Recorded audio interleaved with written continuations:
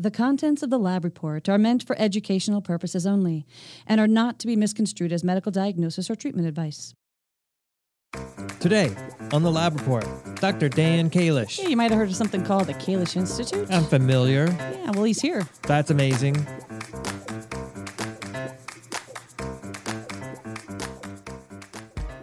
The world of medicine can be challenging. Clinicians and patients are always looking for more options, more effective treatments, and in the end, more answers. Functional and integrative medicine focuses on addressing root causes of disease. Here at Genova Diagnostics, we've watched this field evolve and grow for over 35 years. We've not only adapted, we've led.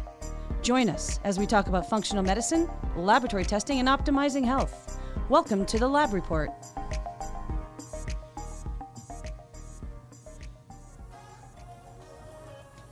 You've been counting? Yeah, we're at 51.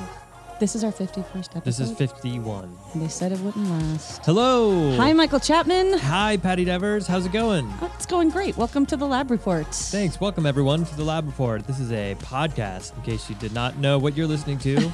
It's a podcast where we talk about functional medicine, specialty lab testing, integrative therapeutics, and it is brought to you by Genova Diagnostics.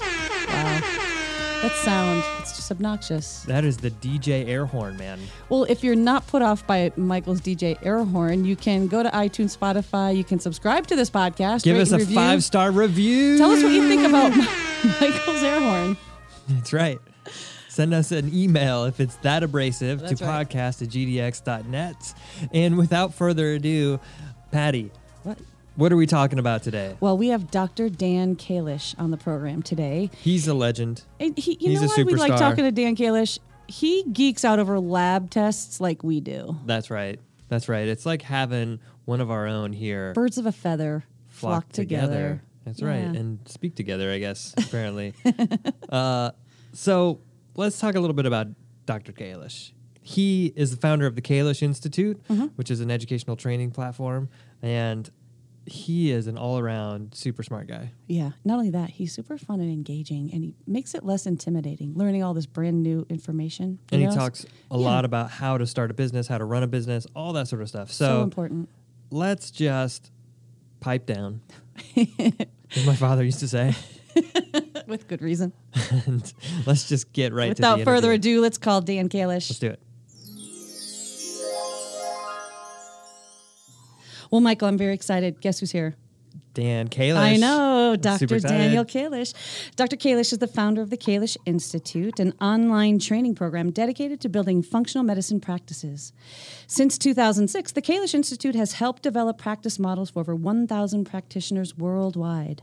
Dr. Kalish also leads an online mentorship program in functional medicine that emphasizes clinical application and program design skills. Graduates of the Kalish Institute include practitioners ranging from Dr. Mercola's medical staff to Mayo Clinic and Cleveland Clinic physicians. In 2016, Dr. Kalish published a research study on the Kalish method with Larry Bergstrom, founder and director of the Integrative Medicine Department, Mayo Clinic, Scottsdale, and Sue Cutshall, Division of General Internal Medicine, Mayo Clinic, Rochester.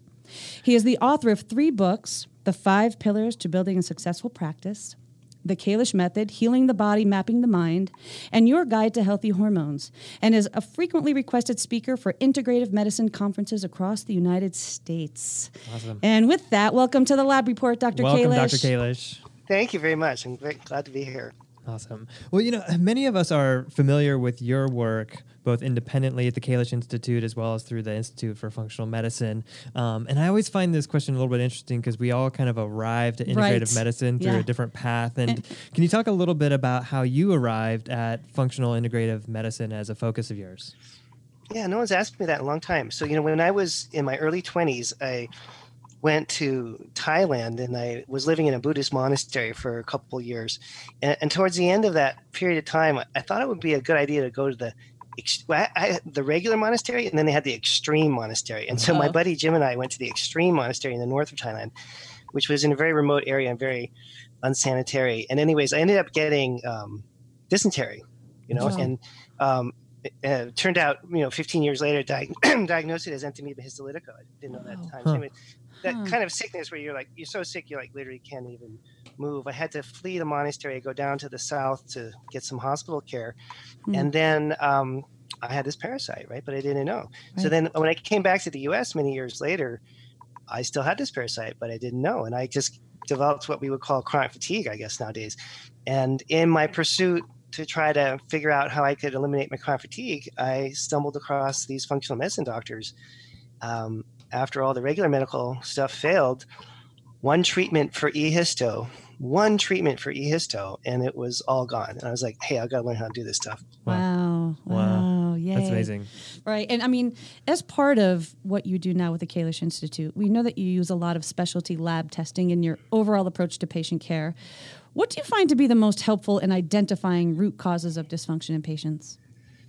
Yeah, so we start off really simply at Kalish method training programs, right? We do adrenal stress component and with the GI effects, right? So we get the stress and GI microbiome aspects of the problem, and looking at emotional stress, spiritual stress, disconnection, blood sugar, dysglycemia, all that stuff that goes into adrenals as being a core cause for a lot of people having problems.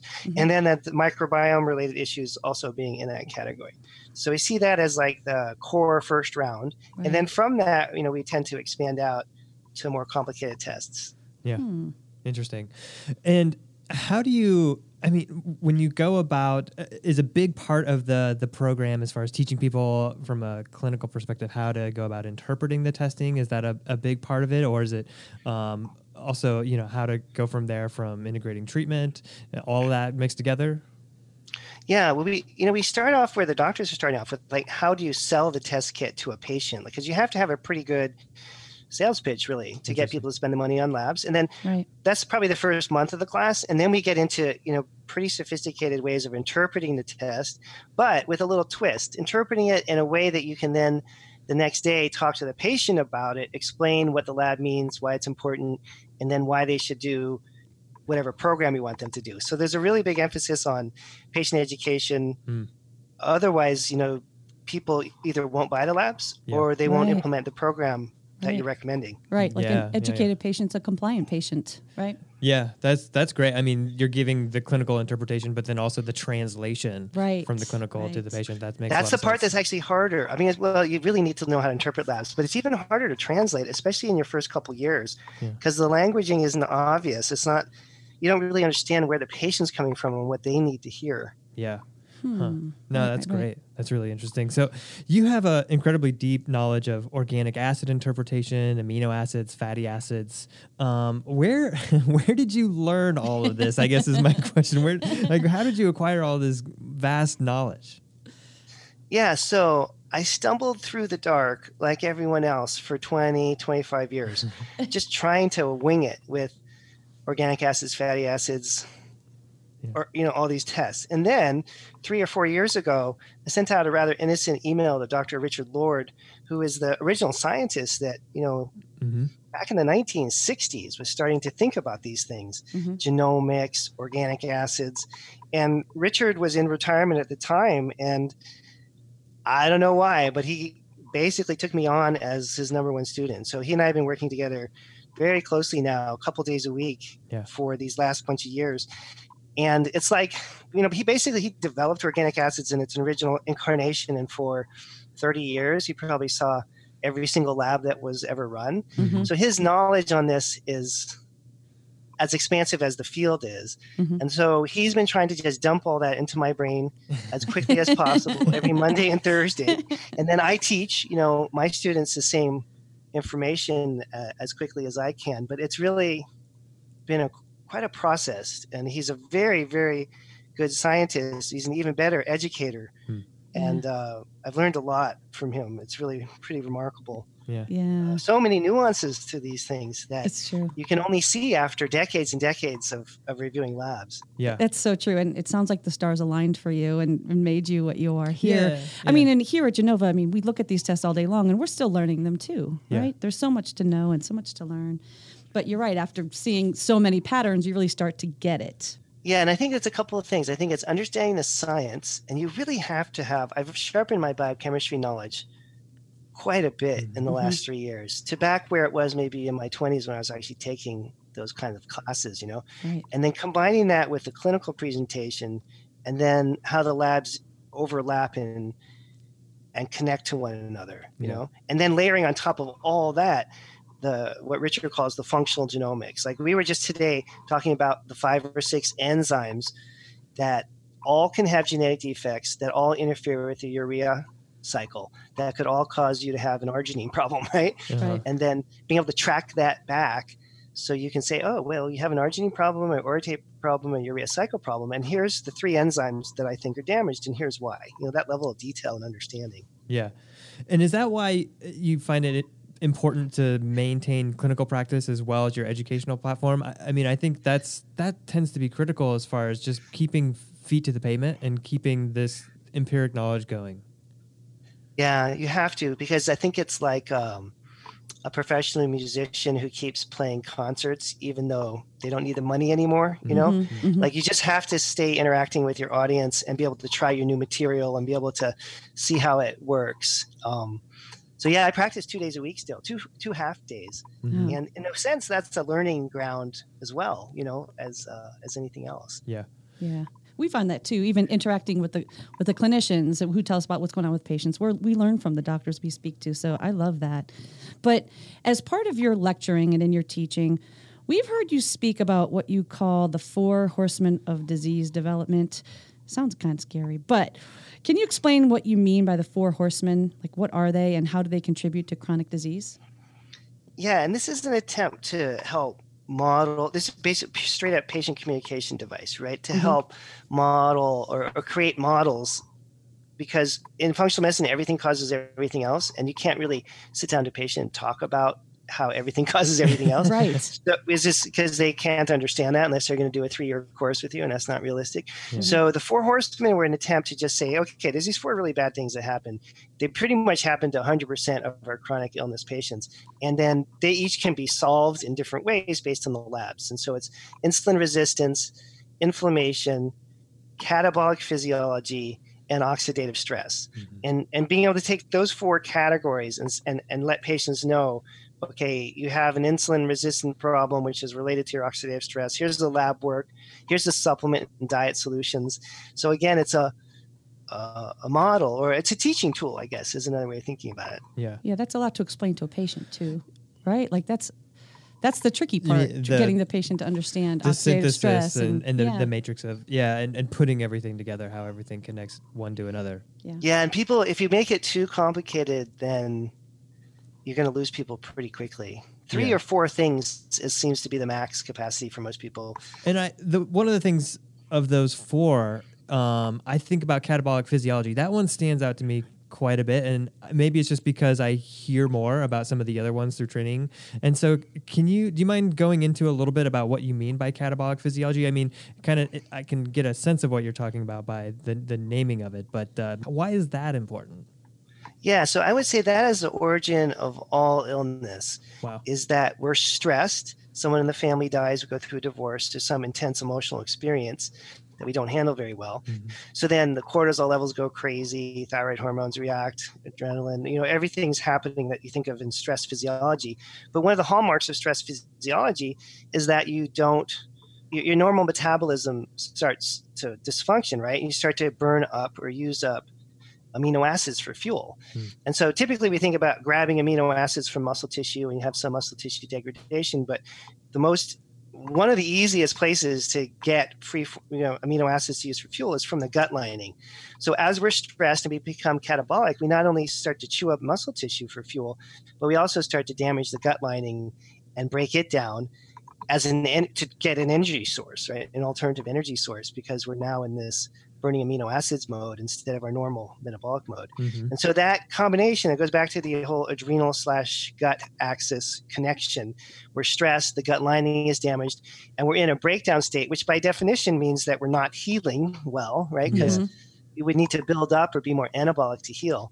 And so I think that, and then of course the gut lining gets trashed, you get leaky gut, you have immune regulation problems in the gut, and then people pick up all these bugs in their gut and they're off and running. So that model, we're trying to flip that and make the person, bring the person back to a place where they're healing and repairing rather than in this degenerative breakdown state. Yeah.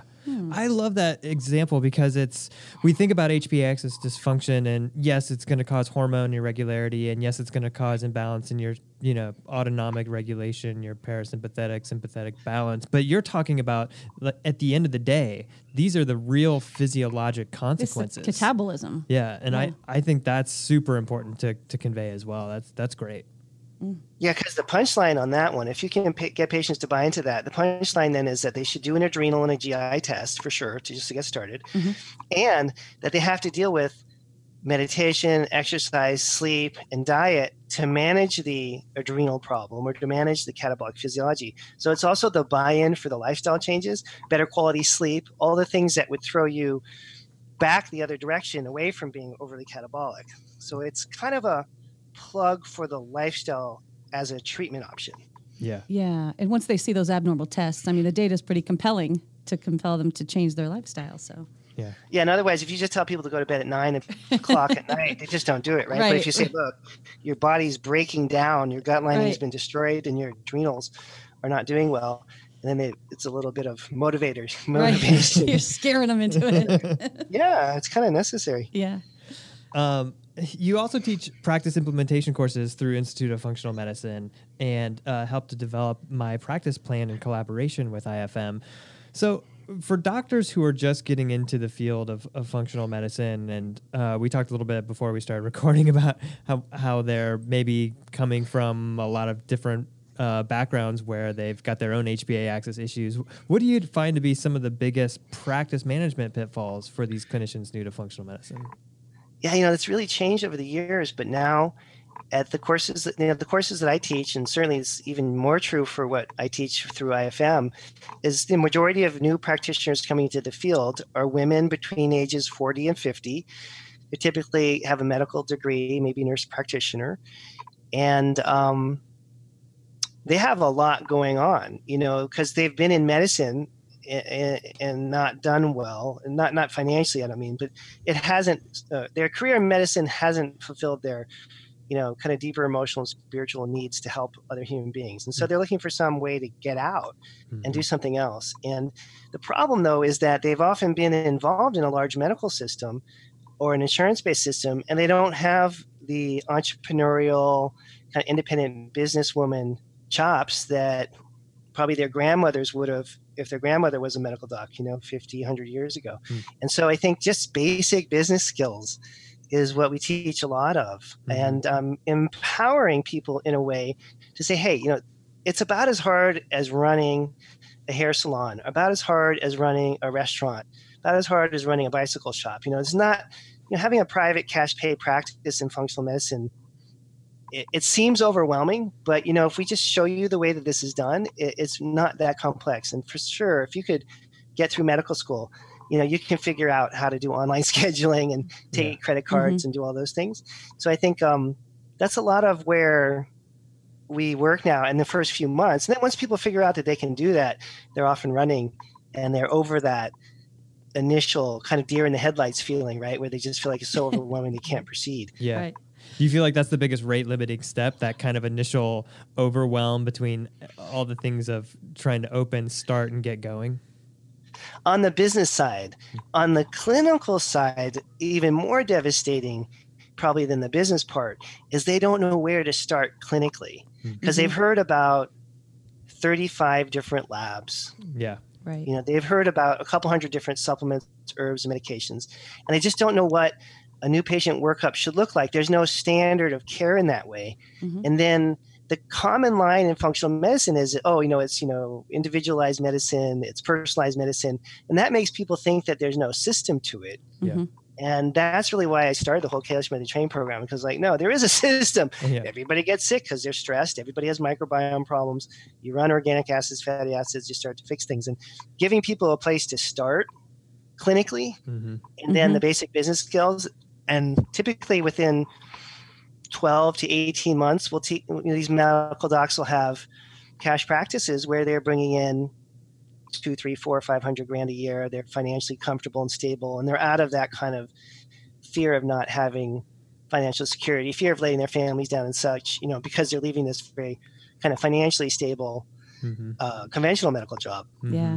Dan, you and I talked earlier. You're in essence describing me, and Michael's laughing over here, staring at me because I'm not laughing at you. Because in essence, it's a whole shift in the paradigm of how you understood medicine, and it really is that just those practical steps, how to get from A to B, it's something that we lack, and there's a lot of unlearning that happens too. And so I think that's where your teaching steps in and really fills that gap to the simple things that we don't know, and it just helping along with that paradigm shift is important.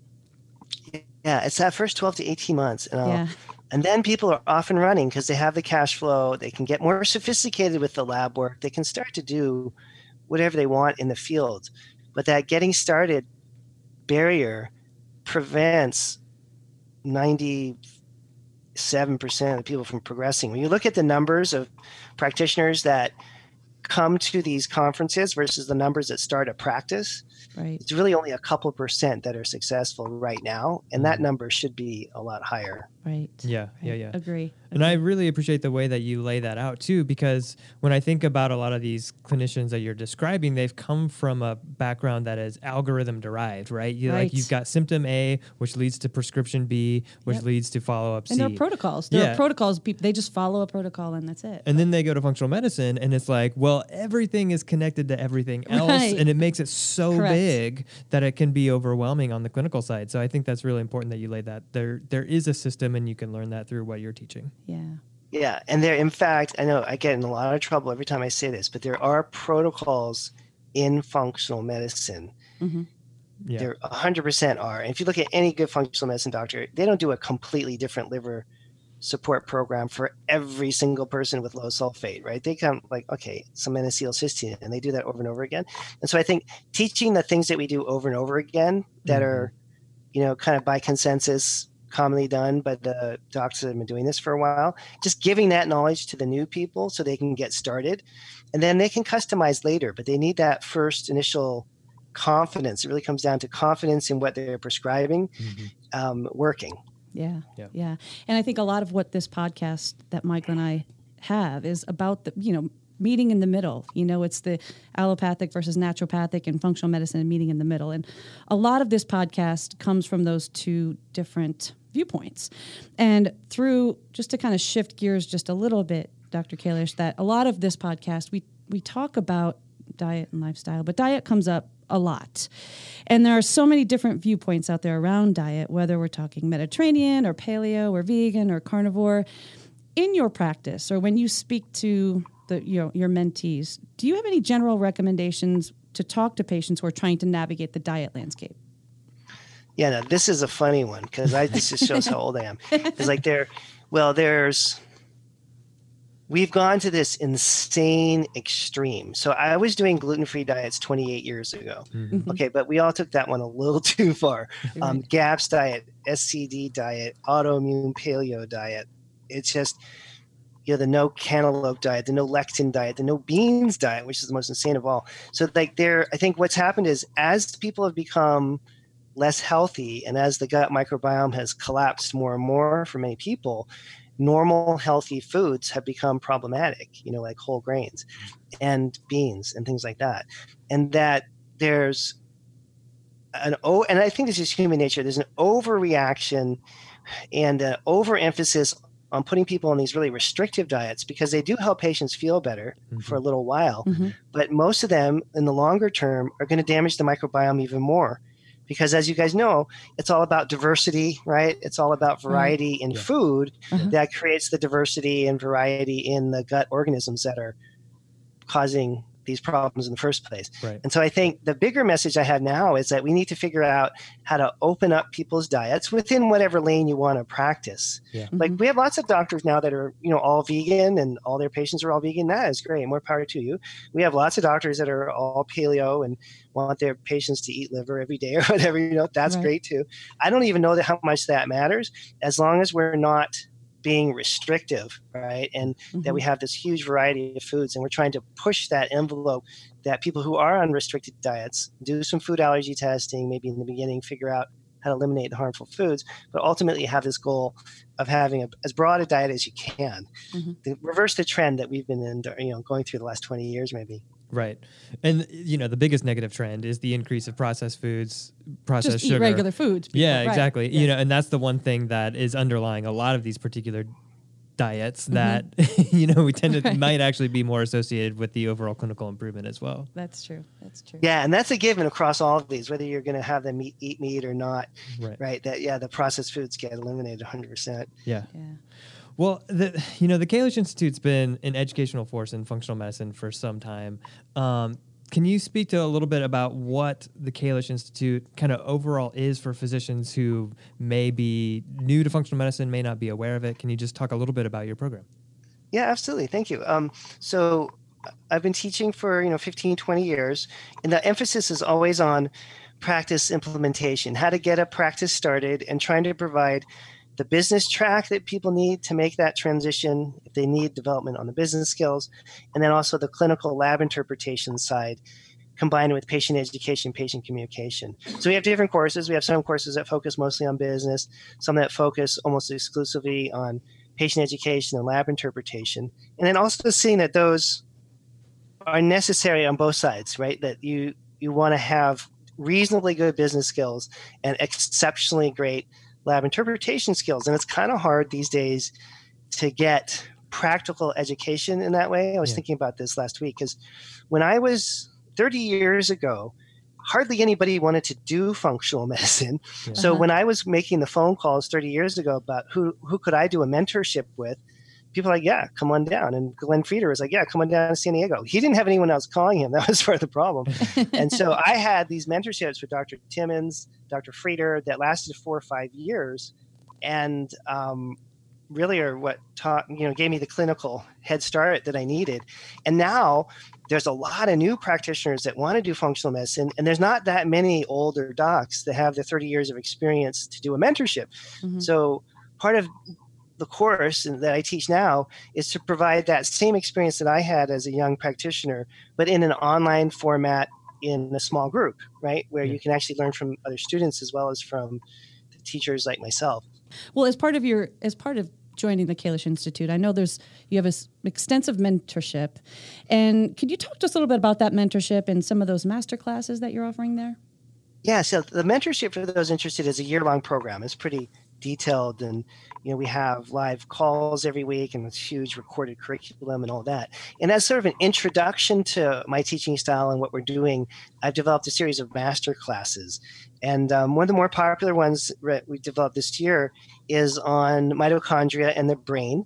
And it just gives you a broad introduction to organic acids, to how to start to look at the labs, design effective patient programs based on the testing, where we really want to get into what I call therapeutic dosages of supplements, and we want to be not aggressive and harmful in any way to people, but if we underdose patients and we don't have the right sort of force behind the supplement program, then patients don't experience results and they get frustrated and drop out. So that's one of the goals with these practical courses, is to teach safe, long-term used dosage recommendations that really make the clinical difference. Mm-hmm. Yeah, and we want to encourage everyone to check out the Kalish Institute. There's so much ridiculous learning there. There's an amazing amount of content on your platform. So first, I should just say congratulations. That's right.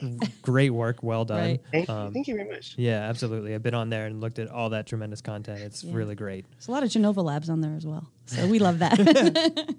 Yeah, I mean, really, it's almost all based on Genova labs.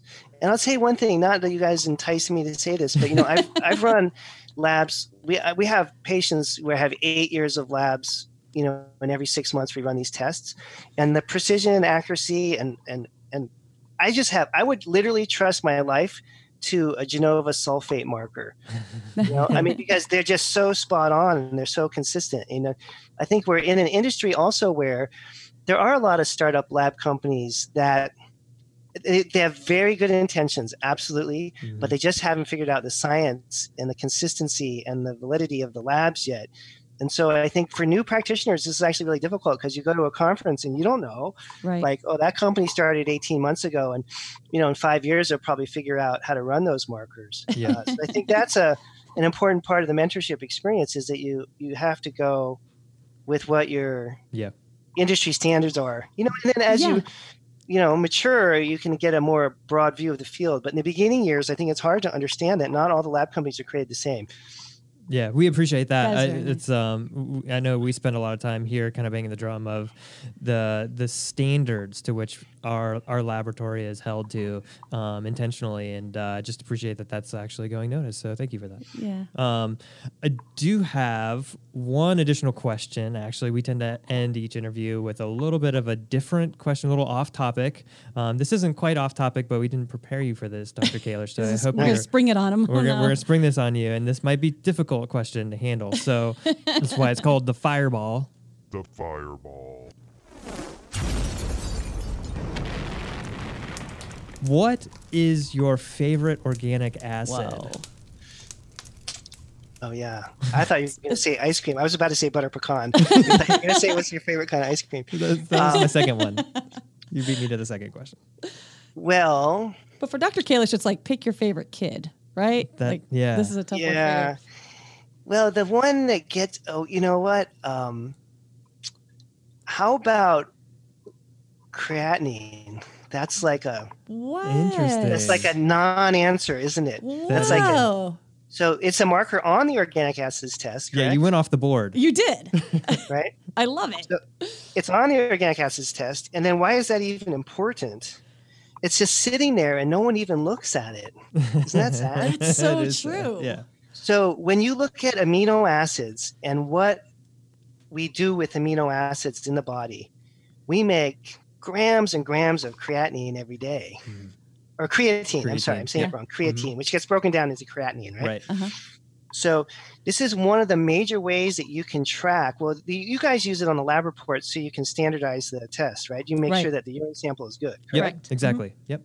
However, it's also going to be a direct reflection not only of muscle mass, so you can see if the testing is accurate, but it's also going to be a direct reflection of the person's amino acids and how capable they are of absorbing amino acids and making things grow and making things work. Because the creatine that we produce is one of the largest, what do you call it, energy sucks, right? It's one of the largest areas that we have to dump amino acids into producing. And so if those numbers are artificially low, then you can have a really big crisis with a lack of free-form amino acids. And that's just, that number is just kind of just sitting there innocently and you're not really thinking it's important, you know? Yeah. Yeah. When it's elevated, do you think of a reflection of catabolic physiology? Exactly. Yeah. You got it. You're right. Because that's my obsession, right? So Right. you got it. So that number would drop in response to how catabolic or how broken down that person is. Does that make sense? Yeah. Yeah. But it does. We think about the tie-in with muscle tissue. It kind of makes a fair amount of sense there too. Yeah. Huh. You know, it's so funny. We did not expect that answer before we called you. I was like, oh, Michael. We Dr. were going Kid. back I'm and like, forth. he's totally going for the kynurenine pathway. And Michael goes, no, I'm thinking of rabinitol. I'm like, I don't know. Well, because that's the one that no one knows, You're right. No one's even looking at it. That's why it's kind of a fun one. That's awesome. We loved it. And butter pecan. That's right. Yeah. Well, This is a blast, Dr. Kalish. We're so grateful that you came on the show and spoke with us, and tons of great information. We're going to encourage everyone to check out the Kalish Institute, especially if you're new to functional medicine.